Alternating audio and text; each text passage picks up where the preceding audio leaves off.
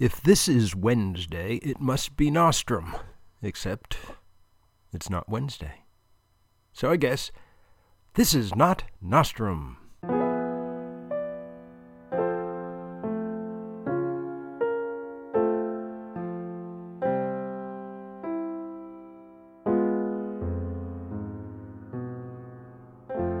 Nostrum, the high school debate soap opera, where deontology is more than just an idea, it's a rebuttal, by Jules O'Shaughnessy and The Nostrumite, narrated by Jim Menick. Series 2, Episode 26, Eat Your Heart Out, Macy's. And the parade begins. They come from far and wide. In fact, there are some who come from so far and so wide that they already came. The fly-ins from Texas and California and the other states way off in the vastness. Those states out there somewhere. For many of them, as for many closer registrants, the attraction of the tournament is not the tournament itself, but the venue. Pup University, being an ivy, attracts countless student moths to its bright light, all of them harboring a hope, nay, a belief that they are potential matriculants in a year or two. But whereas anyone with the price of admission can participate in the pups, becoming an actual pup yourself is something else altogether. That many high school students conflate one with the other explains why, whether the tournament has run solid gold or intermittent dreck, its popularity has remained undiminished for all its years of operation. Now that Dude Firmguns is pressing all the buttons and pulling all the levers behind the curtain, it means that, nicely enough, it is mostly gold. But that's just a bonus. Most people are there to suck up the atmosphere of neo-Gothic academia. Even the bid-stalkers are there to suck up that atmosphere. Everybody wants to be a pup, or some other Ivy Leaguer. Those who say otherwise, well, my friend, they're just jiving you. Trust us on this. While the long-distance arrivals, the advance guard of the parade, may have already checked into the day's Ramalama Akanakot Express Inn, there are still plenty more to come, and for the most part, they come by bus. "Is this Zeke?" Buglaroni says into his cell phone.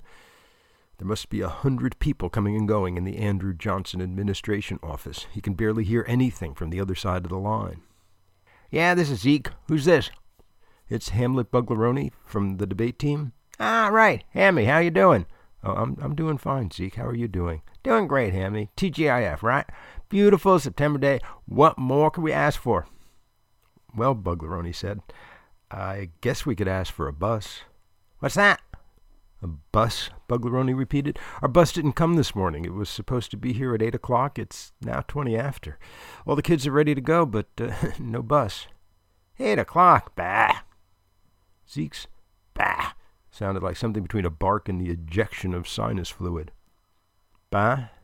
Buglaroni questioned, with neither the bark nor the fluid. "It's 9 o'clock, Hammy, not 8 o'clock. I told you that the last time we talked." I thought you said 8 o'clock. 9 o'clock. It's right here in the dispatch list, Hammy. 9 o'clock.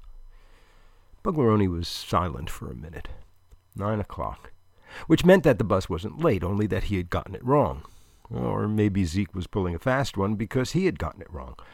There was no way of knowing, other than going back and reading the previous episode, which just wasn't worth the trouble. "Okay, Zeke, thanks. 9 o'clock. 9 o'clock, Hammy, you got it."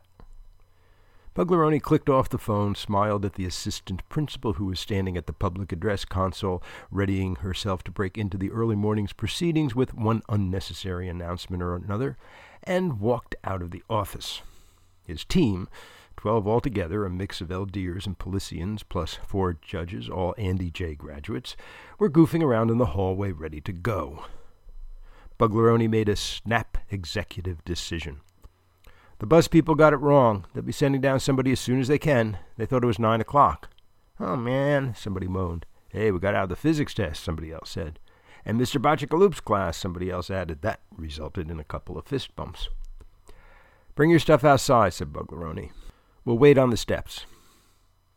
There was a general shuffling to the side of the hallway where enough luggage was stacked for a Napoleonic march on Moscow. Buglaroni figured by the time they got all this outside, there might indeed be a bus waiting for them. What a great start for his first tournament. The parade also began at Vale of Ignorance High School. 1 minute, the building was sealed shut. There was no sign of life anywhere, not a bird in flight, not a scurrying chipmunk, not a drudging ant.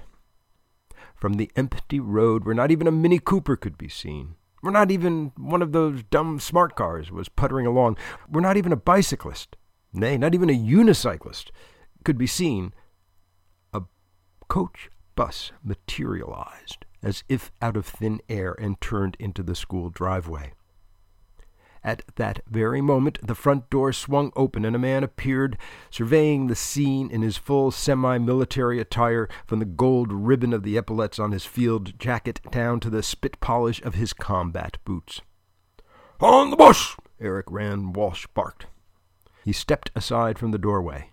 The first to emerge were the 7 samurai, his coaching assistants, the 7 college students recruited from the ranks of the former stars of the national circuit, now in thrall to Vale and to Rand Walsh because no one anywhere could match the salaries he paid them under the table. Each of the samurai had enough of an unshaven beard to prove his authenticity as a college student, if the beaten-up messenger bags and the ratty jeans and the pavement T-shirts weren't enough proof already. Some of them carried water bottles. These were the ones who also carried serious hangovers. It is not easy being a college student surrounded by high schoolers, no matter how much you are paid for the privilege. And one of these samurai had a secret connection to another team, which, if it were known, could mark Vale of Ignorance's first seppuku. Or harakiri to you if you're too lazy to look up the formal written name for it. Next came the usual 14 Valeys.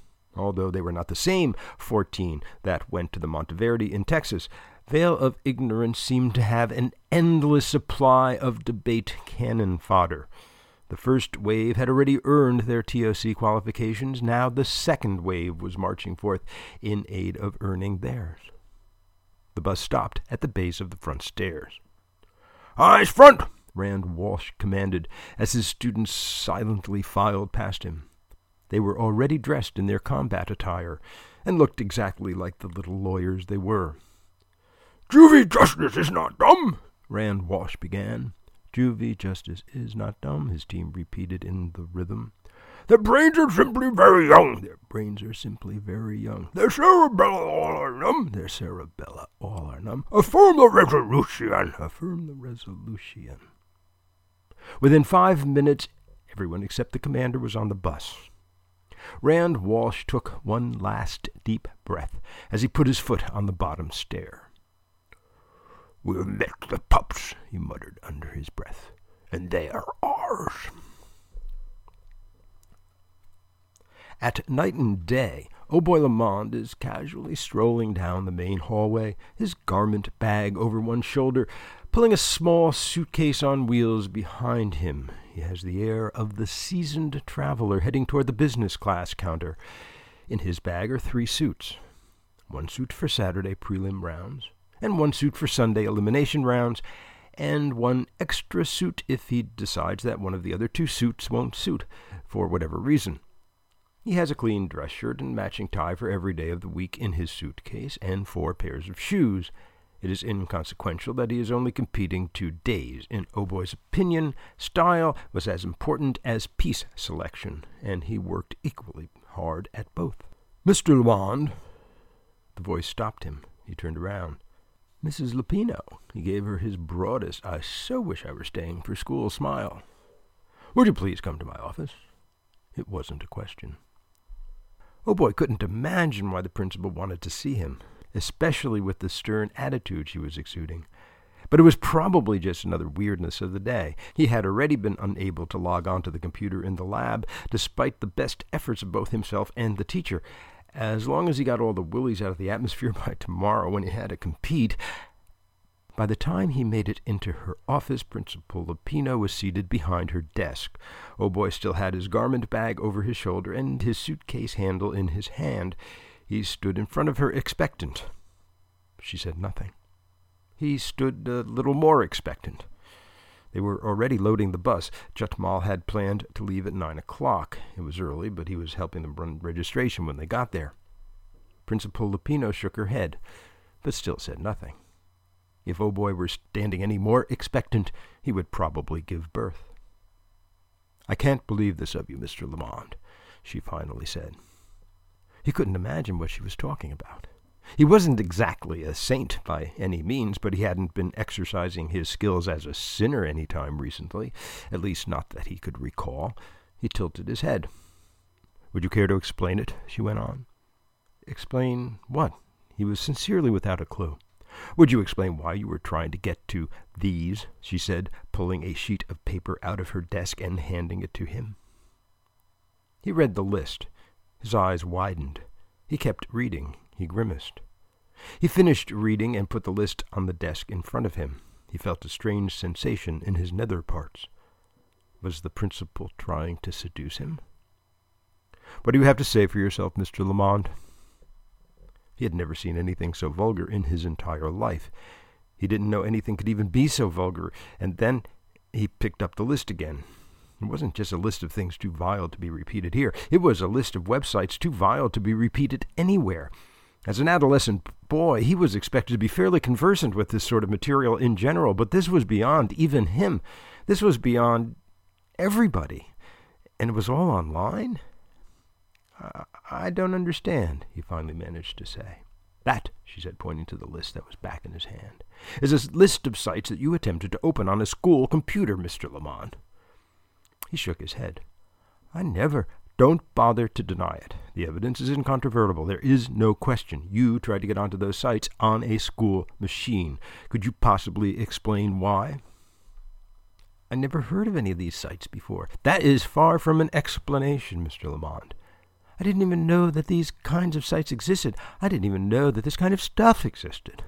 "Then why were you trying to access it from a school computer?" She was beginning to repeat herself. Oh Boy put the list down again. That wasn't him.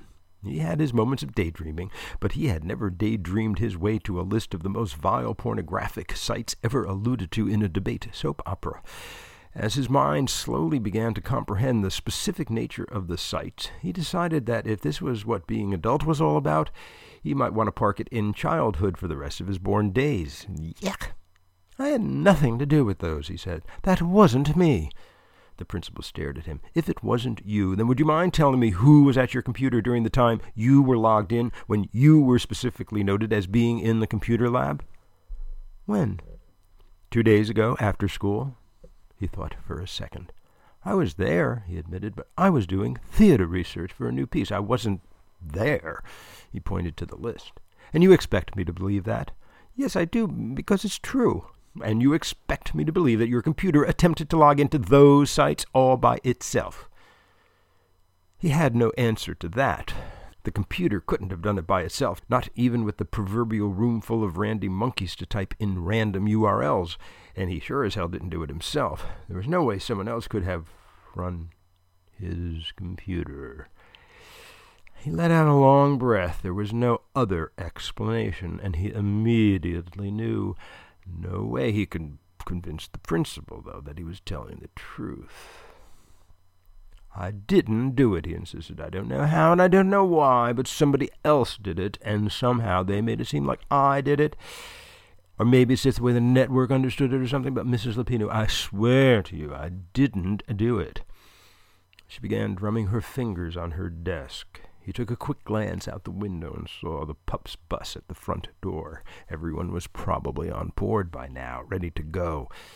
And here he was because, and he had no doubt in his mind about this, Lily Maru had set him up. He didn't know how, but he was absolutely certain of who. He didn't have to ask why.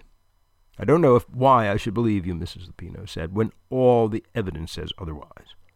"You can believe me because it's true," Oh Boy said. "That's all I can tell you." She was still drumming her fingers. "You want to go to the pups today?" He nodded. No, she wasn't going to suspend him from the team. Not today. She couldn't do that. She mustn't do that. She seemed to bend a bit, physically coming to a conclusion. Go, she told him. I can go? That's what I said, go. And if you figure out how this could have happened, then you let me know. Otherwise, she paused. Otherwise, I might have to take action that neither of us would like. If there is ever an incident like this again, no protestation of innocence on your part will be enough. Do you understand me? I understand you. Then go. Now, before I change my mind. He was out of her office, down the hall, and on the bus before the last word was out of her mouth. Lily Maru. He would swear to it, and he would be damned if he wasn't going to do something about it. Mais et toi. Will the Andrew Johnson bus arrive by 9 o'clock? Will Eric Rand Walsh discover the viper at Vale of Ignorance's breast? Will Oh Boy Lamond kick the spite match with Lily Maru up another notch? Will Glenn Beck take a long walk off a short pier? Will the NFL change the November PF topic to resolved? God told me the topic, and you are damned well going to argue it. If you want the answers, visit your guru, and not our next episode. Are you a man or a muppet? Or, Elmo, you had your chance, and you let her go, you idiot.